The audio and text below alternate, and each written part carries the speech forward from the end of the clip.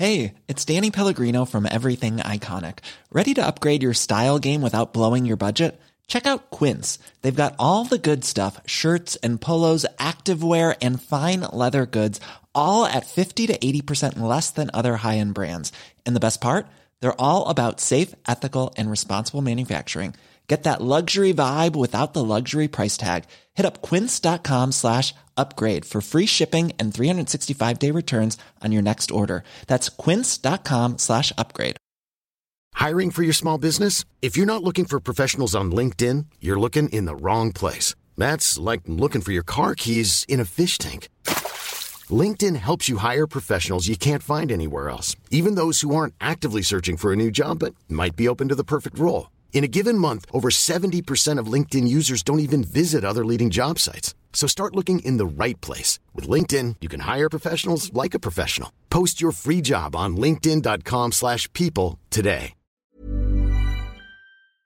You know, I've been talking about earned media value for quite some time on this podcast. My friends at Eisenberg have just raised the bar on earned media benchmarks with their social index. Social Index now gives you globally earned media values across a growing list of 6 geographies for all your KPIs across the top 7 social platforms: Facebook, Instagram, LinkedIn, Snapchat, TikTok, Twitter, and YouTube.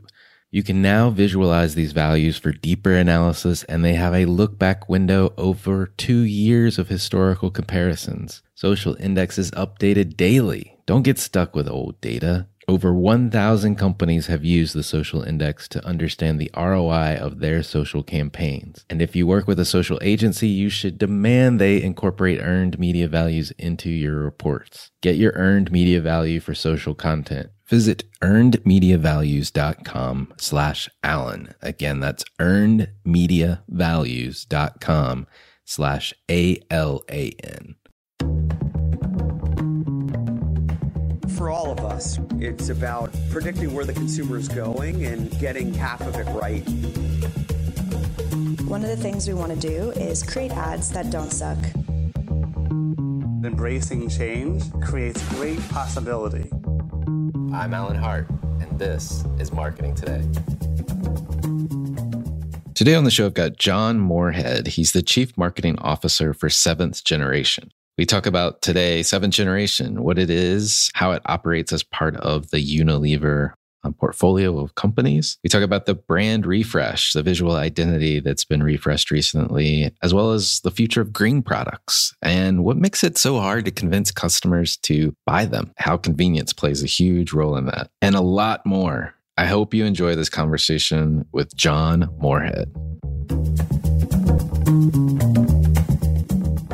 John, welcome to the show. Thank you, Alan. It's great to be here. Yeah, well, I'm looking forward to the conversation. A lot to talk about, but before we get too far down this path, this is a marketing show. And how'd you find your way to marketing? Yeah, it's one of my favorite questions. First, a little about me. And in 3 words: family, sports, and the outdoors. I can go down an exciting rabbit hole in each of those topics. And I think they'll be relevant later today, but that's really key. And my first part of my career was actually as a financial analyst. And I spent ultimately almost 7 years in that. About 3 or 4 years into that, I had spent a lot of time. My brother was at P&G as a marketer.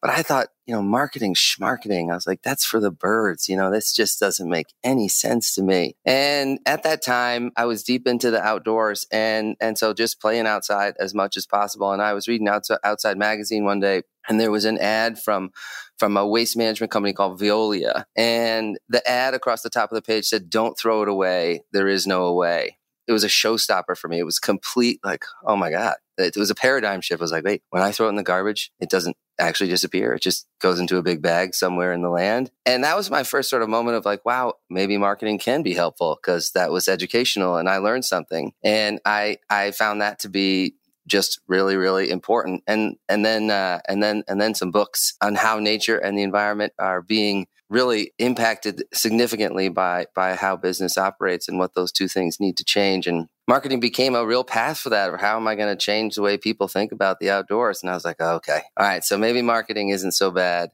that began my journey. And the irony now, I both like marketing and Bird. So it's it's been quite a path. Yeah. Well, I mean, so from reluctant marketer, yeah, that's right, to that's right. Chief Marketing Officer for Seventh Generation, fill in the middle. That's great. Yeah. So after the financial analyst around that part of my time, which I loved the analytical rigor. I loved the competitiveness and the variety, but I wasn't the builder. I mentioned earlier the sports piece. I love playing on teams and the ability to put the right people in the right place and really dive in on a strategy or where things need to change was a big piece of that. And so that middle part of the book and the ad, the natural capitalism, really brought me to a whole different frame on business, and ultimately graduate school, a failed startup, and then an introduction to the CEO of 7th Gen. And a funny story there is actually the introduction came from my brother, who is a better version of me and also a sensational CMO. And he introduced me to the new CEO of 7th Gen, and that's where it all began. And I started at the very bottom as an analyst who really so marketing analyst working on our integrated marketing team, and I really knew nothing. And it was a great chance for me to apply the analytical pieces of what business needed to help the environmental space, and environmental space needed to be credible to the investing community. And so it was a great place for me to put the passion and the analytics together. And from there, it just began. So I started as an ABM, and from that time on integrated into a category role where you really become the CEO of a product. And I didn't really know what that meant until I was in it. And there's no better expert than you on that category. And how well do you really know your business and the consumer? And that was such an empowering place to start, right? So nobody is going to know the consumer better than you are. And so all those ties back to, don't throw it away, there is no way, that emotional connection with consumers, that has to start with your understanding of both the business and the category and the mind frame and everything that comes from that. And so from the integrated marketing role to a category role to then one of the co-founders of our e-commerce business, where we are really a center of excellence for Unilever today, which is really exciting. And then into a lot of innovation with category role across a lot of businesses. And now CMO having the communications pieces and the categories and the innovation all together. Yeah. Well, I mean, I love it. And what an amazing find, if you will, to find 7th Generation to merge your two passions, right? The environment, capitalism, and marketing. That's unusual to find it right away, like sometimes we go on a path and it takes us a while to find it. So man, you should thank your brother every day. Yeah, I do. He watched me be tortured with a failed startup for almost eight months, and eventually it worked out. But yeah, it was you definitely have your growing pains. But I think at that point it's funny. I wasn't planning to go to graduate school. And I said I was going to do it if I really had something I wanted to do that was very specific. Graduate school is a bit of an excuse to change careers, and that's what I needed to do. And so yeah, it's really real. But you're right. He's two Moorhead brothers as CMOs. It's pretty entertaining.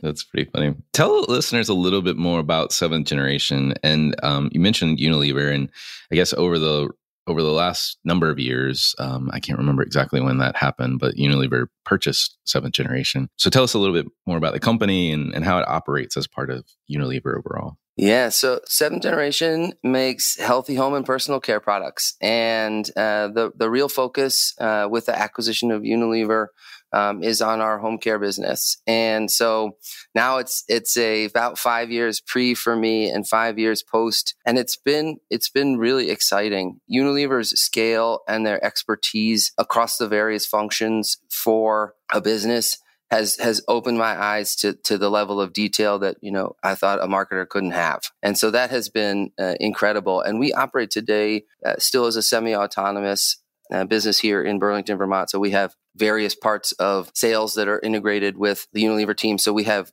all over the country still our sales teams. And then we have manufacturing that's tied to Unilever and our 3PMs, our third-party manufacturers. And then we're still headquartered here in Burlington. And so it's been a really nice balance of what's great for Unilever and then also, pursuing what's really important to seventh generation. Unilever wants us to absolutely be the best version of what we can, and doubling and tripling down on our mission has been essential to their goals. And so that has been really key. And I think the most exciting piece is that now we've been able to influence the way that the home care business, global home care business, is going to operate for the foreseeable future. The strategy at this point is to really bring all of the aspects of sustainability into the home care space, because cleaning is just kind of gross. And so reorienting that around solving consumer problems, with a cleaner, lower profile solution is really important. Yeah. Well, I mean, you seventh generation must be like a signature business for Unilever, especially as they pursue all things purpose, right? And making sure that each business in the portfolio has a purpose of sorts. And it's more about multiple of stakeholders, not just making money, although that's got to be there. So kudos. I mean, it's a big job. It's exciting. The reference is really like you want to be a lighthouse brand, and they want that for us. So that's a high standard. And Allison, Rittenauer, who's the CEO, and myself, and all the people who are here to do that. Holding ourselves to a bar that goes beyond performance and cost is really, really hard. And that's what makes it special. As I was doing my research and we were talking before, you've refreshed the brand's visual identity. And it's not something we talk about all the time on the show. But so like when I get the opportunity, I love to geek out a little bit on it. So tell me about like how did that come about and what was the strategy behind it? Yeah, so this is, I think, a pretty common and really cool thing for brands that have existed for a long time. They need to constantly refresh how they show up to consumers. And that's the beautiful thing of the competitive nature for capitalism. You just got to stay relevant. And so a brand that's been here for more than 34 years now needs to do that. And the last one that Joey led as a CMO was in 2012.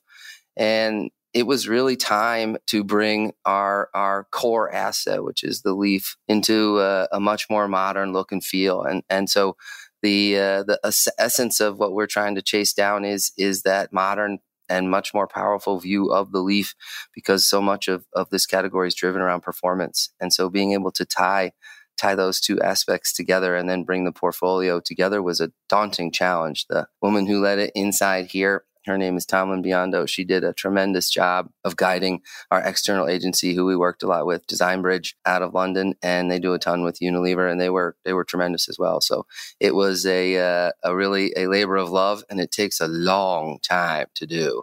Oh my goodness!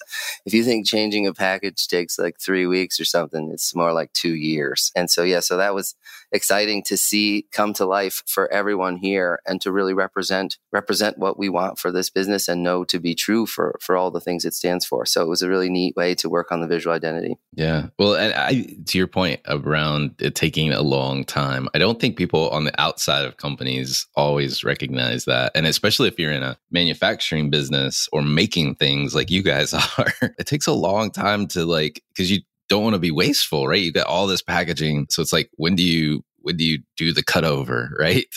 So that you're, I guess, cognizant of not wasting the material that you already have printed for packaging and things like that. So yeah, it's true. It's true. And because we've been in so many categories, those refreshes have happened at different times across different categories. And that's actually made it, even tougher. And so making sure you do that, all in the right sequence and tied to your resets with your retailers is a significant undertaking, and no small feat, and lots of teamwork, and the hope for no surprises, but knowing there will be along the way is certainly a very real thing. So we had lots of support from lots of teams, internally, externally, and it's really exciting to see it come to life. Yeah. Well, and I really like the focus on, a distinctive asset, if you will, to use a Byron Sharp word, of the leaf, and bringing that forward even more. It also is a nice symbolism to your purpose and what you're trying to do in the world as well. It's really true. Yeah, this would be the first version of a redesign for us that we hope that you can remove the leaf and that we start to build some other design elements that really become ownable. And so it's fully 3D omni-channel design. So the leaf and all of what is the molecular structure can tie seamlessly between what we do in a store or digitally online. And that's such a significant change from where refreshes and brand design used to be. And so we've really put that forward into how that's going to show up everywhere. And the danger and the beauty of being in my seat is that it's never perfect.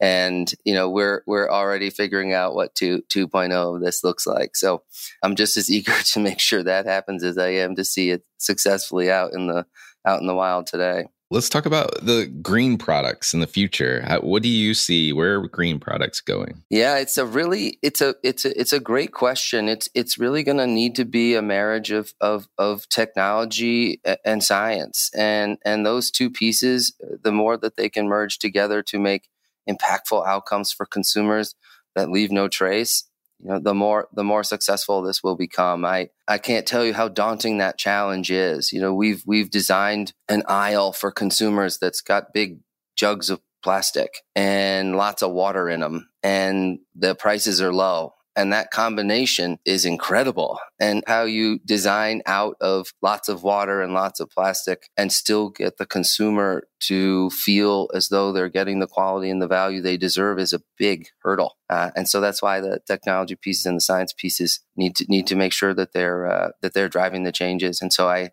know that's going to be a critical piece to it. I can get it a little more into the products too, but well, yeah. I mean, so like maybe use an example of one of the products just to bring that to life, if you don't mind. Like how is the technology and the science coming together to help at shelf, if you will?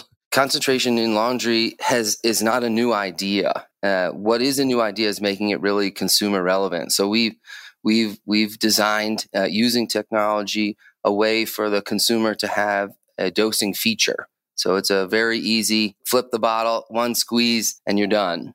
And it's completely revolutionizing how consumers think about liquid laundry because it's a big, big, big business and a big jug of plastic and water.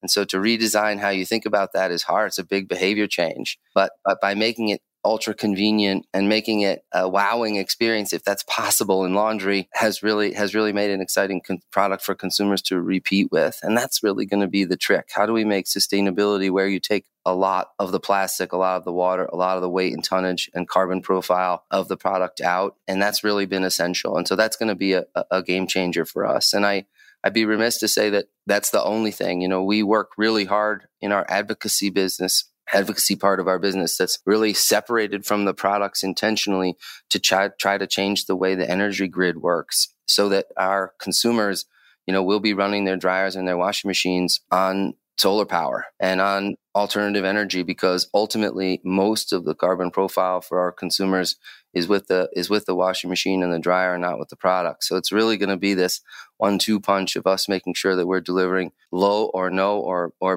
better products, and then making sure we have the fantastic energy grid that supports consumers being able to get the chores done that they want to get done without the challenges that come to leaving behind a real mess. Well, I really like the Easy Dose example in particular because, I mean, there's a ton of I didn't know there was a word for it, compaction that's going on in various ways, in various elements of products that are out in the marketplace. But a lot of them require an extra step, right? Like you have to remix detergent or something of that nature. And to your point about like, this makes it easy. It actually makes being green more accessible to more people, I think, by making it easy. And I'm just curious, like how you think about marketing's challenge to address kind of like that product need to deliver a more sustainable and eco-friendly product, since a lot of consumers frankly don't care at shelf.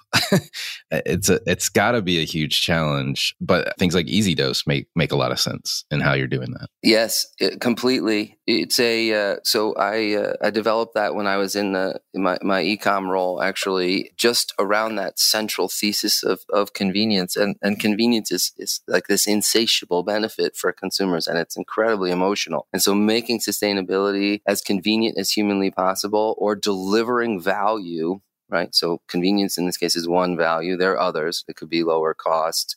It could be less shelf space. It could be, easier to move around with. So there's other versions of the way convenience or value come to life for a consumer. But when we want to make those types of behavior changes that you're describing, there has to be some other element that comes with it of what's in it for me. That's a big deal. You're exactly right. Well, and it's not something specific to seventh generation. I think it's any consumer product that's trying to do something new and different, right? Or bring more sustainable practices to a specific category, finding this bridge, if you will, between how consumers behave today and an easy port to how we want them to behave in the future to help the planet. It's a needle to really thread, if you will, use a bunch of analogies. And it's so category dependent too. It's fascinating. Like, so these are really low involvement categories versus, something you would do a lot of research on, or if you're buying a car, right? And I think that hurdle, right? Everything about the design of the cleaning space was not sustainable. Hey, I'm Ryan Reynolds. Recently, I asked Mint Mobile's legal team if big wireless companies are allowed to raise prices due to inflation. They said yes. And then when I asked if raising prices technically violates those onerous 2-year contracts, they said, "What the f*** are you talking about, you insane Hollywood ass?" So to recap, we're cutting the price of Mint Unlimited from $30 a month to just $15 a month. Give it a try at mintmobile.com/switch. $45 up front for 3 months plus taxes and fees. Promo rate for new customers for limited time. Unlimited more than 40 gigabytes per month. Slows full terms at mintmobile.com. I'm Sandra, and I'm just the professional your small business was looking for. But you didn't hire me because you didn't use LinkedIn Jobs. LinkedIn has professionals you can't find anywhere else, including those who aren't actively looking for a new job, but might be open to the perfect role, like me. In a given month, over 70% of LinkedIn users don't visit other leading job sites. So if you're not looking on LinkedIn, you'll miss out on great candidates like Sandra. Start hiring professionals like a professional. Post your free job on linkedin.com/people today. There was nothing about it. It was purely functional and or retailer management, right?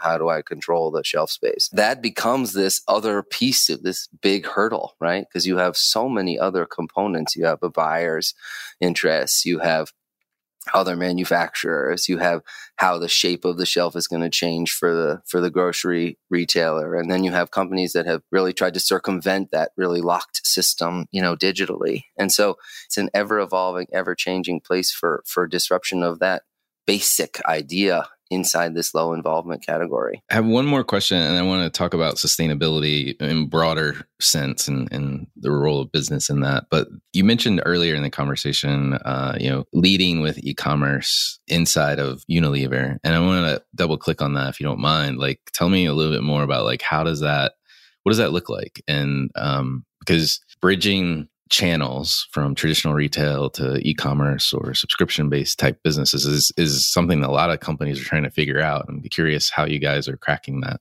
Yeah, great. So a couple of pieces here that are really important. We have an educated, bright, and time-starved consumer base. And so they are constantly looking for ways to get their chores and their activities done with intent, but also at pace. And so the intent part is the educated, right choices for my family component. The pace piece is, in many cases, there's two working household members or simply trying to juggle in a retail environment that's gone from, 9 to 5 to 24/7. And that has changed the way everybody thinks about their chores and their engagements and expectations. And so living into that for how we deliver for that consumer became a central thesis for how we're going to solve what's happening digitally. And then the second piece is that we're pretty small. And so our penetration is not very high. And that retailer piece that I mentioned, that locked shelf, is really hard to get on the shelf. And with what we can do digitally, that's like a national shelf overnight. And so that became the second piece of the strategic component of what happened. And this is 2015 when we started this, right at the end of 2015. And those two pieces became very obvious, but shipping a big jug of laundry detergent that weighs 10 pounds and only costs 6, that doesn't work. Economics really don't make sense. Yeah, no. And doing that wisely and figuring out the right configurations and the right categories, in order to do it. And then beyond that first step of the configurations and the right categories, designing innovation for channel, what we call value density, is really, really critical. And so that became the journey, designing for the channel and then making sure that we understood how it operated. And in our case, really a concentrated, focused team. The CEO and CMO at the time, along with the head of sales, all came together and really put together a small squad or a team that was really focused on trying to tackle this all the way from the bottom up, because it's even harder. You can't see consumer reaction. They don't know what fragrance is. They can't pick up the bottle. They can't look at that from behind. How do you figure that out? All the design that CPG thinks about was flipped upside down. And so we figured out how to do that pretty quickly. And it was more than half of our growth for a very long time now. And certainly right into the pandemic, it set us up for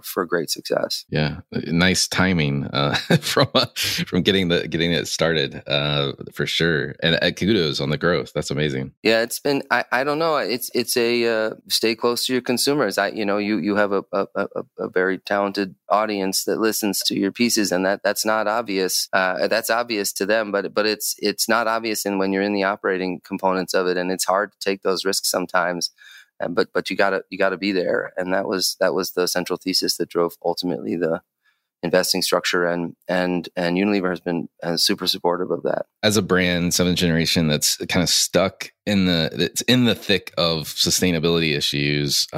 How do you think about the role of business, like broadly speaking, in areas like sustainability and climate? Curious to get your perspective. Yeah, so these are really sticky and important topics, and I think that the central thesis, for us, is that business has to play an accelerator role in the right places, and where that's policy and where that's consumer, we're pursuing both of those paths. And the reason that we have to do that in both of those places is that it's the only way we speak from authority, right? So our product design and what we do from the bottom all the way through to how we communicate, that has to come, if we're going to ask consumers to change or to join this journey, that has to come from a place of both authenticity and authority, and otherwise it's just talk.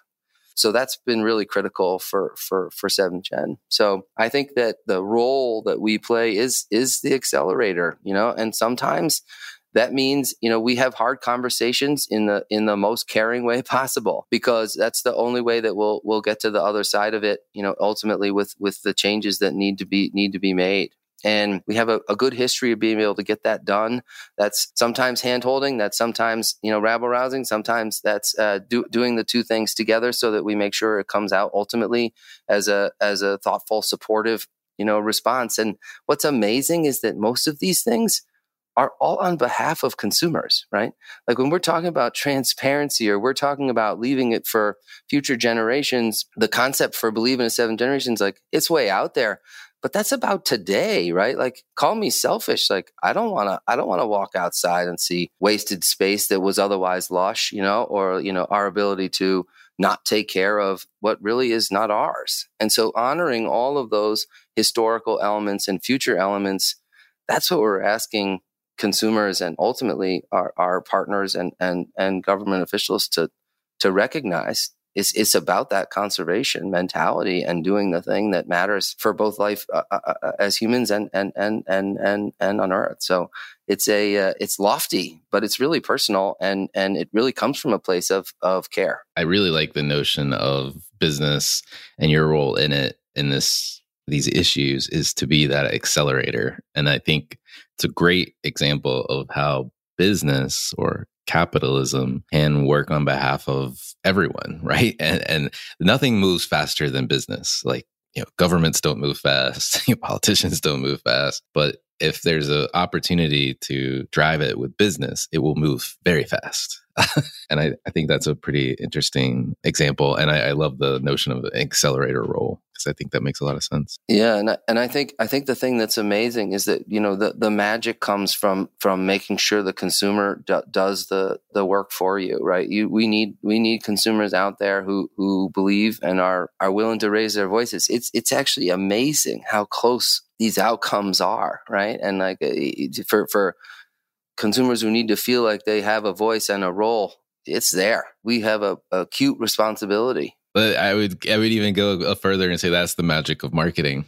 Totally. 100%. Yeah. Yeah, 100%. exactly. This has been fun talking about business. One of the things we like to do is to switch gears and find out a little bit more about you. My favorite question to ask every guest that comes on is, has there been an experience of your past that defines or makes up who you are today?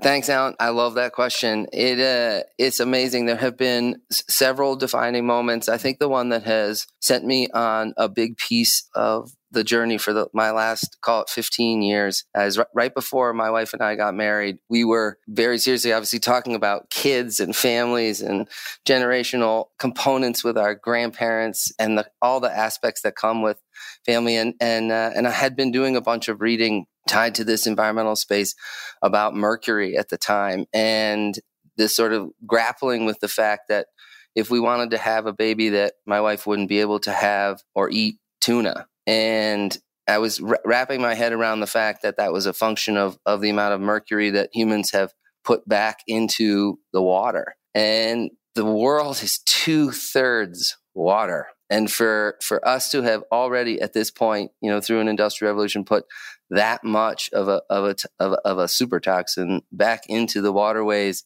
you know, sort of what have we done? And it became this massive generational idea and frankly, like a tremendous opportunity for change. And that really transformed and motivated a lot of what I wanted to have happen as I moved to the next phase of the career. I didn't know if I could solve mercury, but I had to figure out how I was going to be part of this problem. And call it selfish, but I love to be outside. You know, it's where I draw my energy, and so that was really pivotal. And it has been amazing to have now 2 kids grow up and be really energized by that idea of balancing what humans need, you know, with what we leave behind. And so that was that'd be my answer. No, I love it. I love that story, and what a powerful challenge. There's no other way to put it. And we have really screwed up some things in this world. It's true, but it's also such the opportunity. Like I just, once we know, we have to go there, right? Like this is not a finger wag. This is not a, you know, oh, you screwed this up. This is okay. Let's learn and then make changes. And that's the leadership moment. Yeah. It's a call to action. And I like that. If you were starting this journey all over again, what advice would you give your younger self? Go earlier. Do it all sooner. Whether it's cheesy or not, I guess you're afraid of the risks, but the learnings through the mistakes and the reflection is what has changed the way that I lead today. And that'd be my biggest advice. Like, do it sooner. Like, get going. Like, don't be afraid of it. And I think the second piece of that, if I had two pieces of advice, is that chasing a passion is a hard thing to do. I don't know that that's the advice that I have or will give my kids, is say, what problem do you want to solve? And so I think those 2 pieces for that, if I'm asking myself, what problem do I want to solve? I might go work on different functional skills and tools to be able to go solve it. And so between those 2 things of not being afraid to try new stuff and tying that to a problem you want to solve, that'd be the advice I'd give my earlier self. I like that twist too on passion is towards problem solving. Because that's where I don't know, maybe we're alike in that regard. Like the nature of problem solving is my passion. And you know, it's figuring it out and curiosity around it. It's self-reinforcing, if you will. Yeah, that's definitely the marketer in you, Alan. There's no denying that. Today, I have to balance that. I get in trouble for that. If I spend too much trying to solve, it's like, John, that's my job. Leave me alone. Please go away. Very true. Very true. Is there a topic you think marketers need to be learning more about today, or maybe something you're trying to learn more about yourself? I think that where marketers run into, call it the brick wall of fear, is behavior change. And the more that we figure out how to tackle that in ways that don't feel overly daunting or scary expensive, which is, how 7th Gen has viewed it, is really important. Easy Dose was our first real behavior change type of product. That's our role. That's this company's role. And as marketers, that'd be the first piece, behavior change.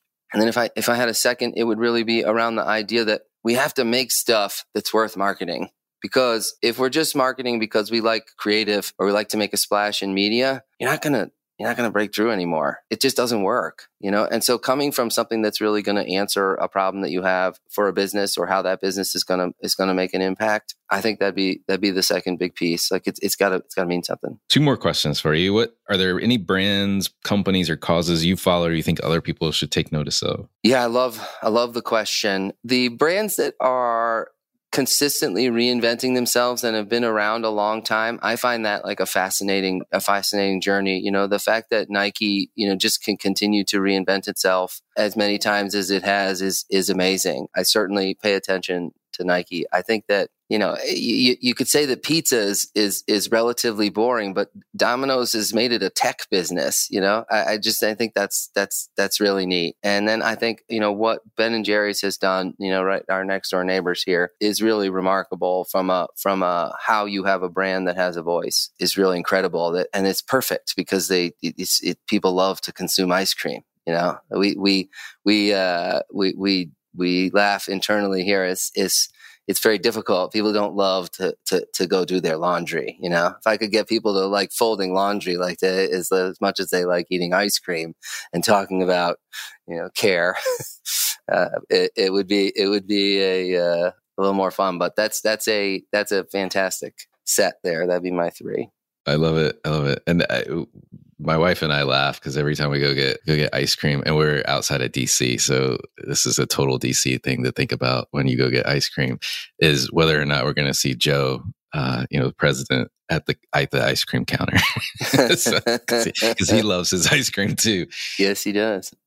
That's awesome. Yeah. Anyway, well, last question for you: what do you think is the largest opportunity or threat facing marketers today? Impact. It's really about impact, because the better we get with the data science pieces, the better that attribution, becomes, and that gets really hard. And so figuring out like how you're going to spend for impact, and that may not be a giant ad campaign across 12 platforms. And that's really important. And so I underpinning that is this real power of search, and so if we don't figure out how to market with impact beyond the performance marketing, so-called the brand building pieces, it's too easy for everything to become performance marketing and measurable. And so you run into that pair. Along those lines, I think there is this, I don't know, I think even if I look at some of the born digital brands or businesses, the D2C folks in particular, it's funny to me as a marketer as I look at like their progression. They start in the digital channels because it's efficient, it's easy. Easy's an understatement, but like it's efficient. And then as they get bigger and bigger and bigger, they naturally start looking like a traditional marketer. They're using out of home. They're really leveraging the power of PR and earned media as well.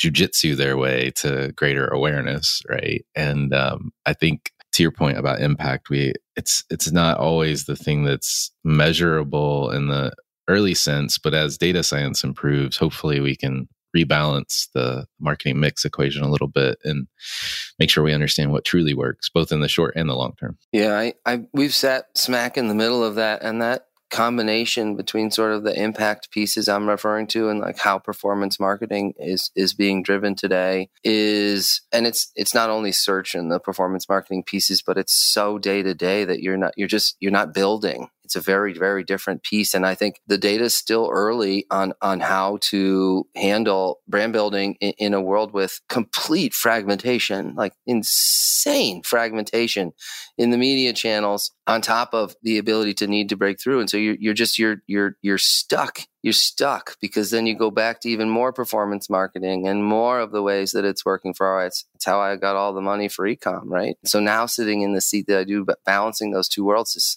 really, really essential. and that we have to find those moments that matter, and that means that they have to be impactful. And so that'd be my 1-2 on that. Well, John, thank you so much for coming on the show. This has been enlightening to hear a little bit about your journey on the personal side, but also seventh generation, what you guys are doing at the company. Yeah, I love what you're doing, Al. Thank you for taking the time, and I hope it keeps going. These are amazing. Thank you. Hi, it's Alan again. Marketing Today was created and produced by me, with support from my team and podcast editors, sound engineers, and writers at Share Your Genius. Find them at shareyourgenius.com. If you're new to Marketing Today, please feel free to write us a review on iTunes or your favorite listening platform. Don't forget to subscribe on marketingtodaypodcast.com and tell your friends and colleagues about the show. I love to hear from listeners. You can contact me on marketingtodaypodcast.com.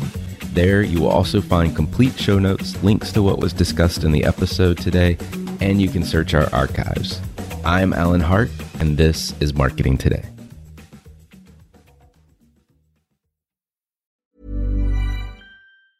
Mom deserves the best, and there's no better place to shop for Mother's Day than Whole Foods Market. They're your destination for unbeatable savings, from premium gifts to show-stopping flowers and irresistible desserts. Start by saving 33% with Prime on all body care and candles. Then get a 15-stem bunch of tulips for just $9.99 each with Prime. Round out Mom's menu with festive rosé, irresistible berry chantilly cake, and more special treats. Come celebrate Mother's Day at Whole Foods Market.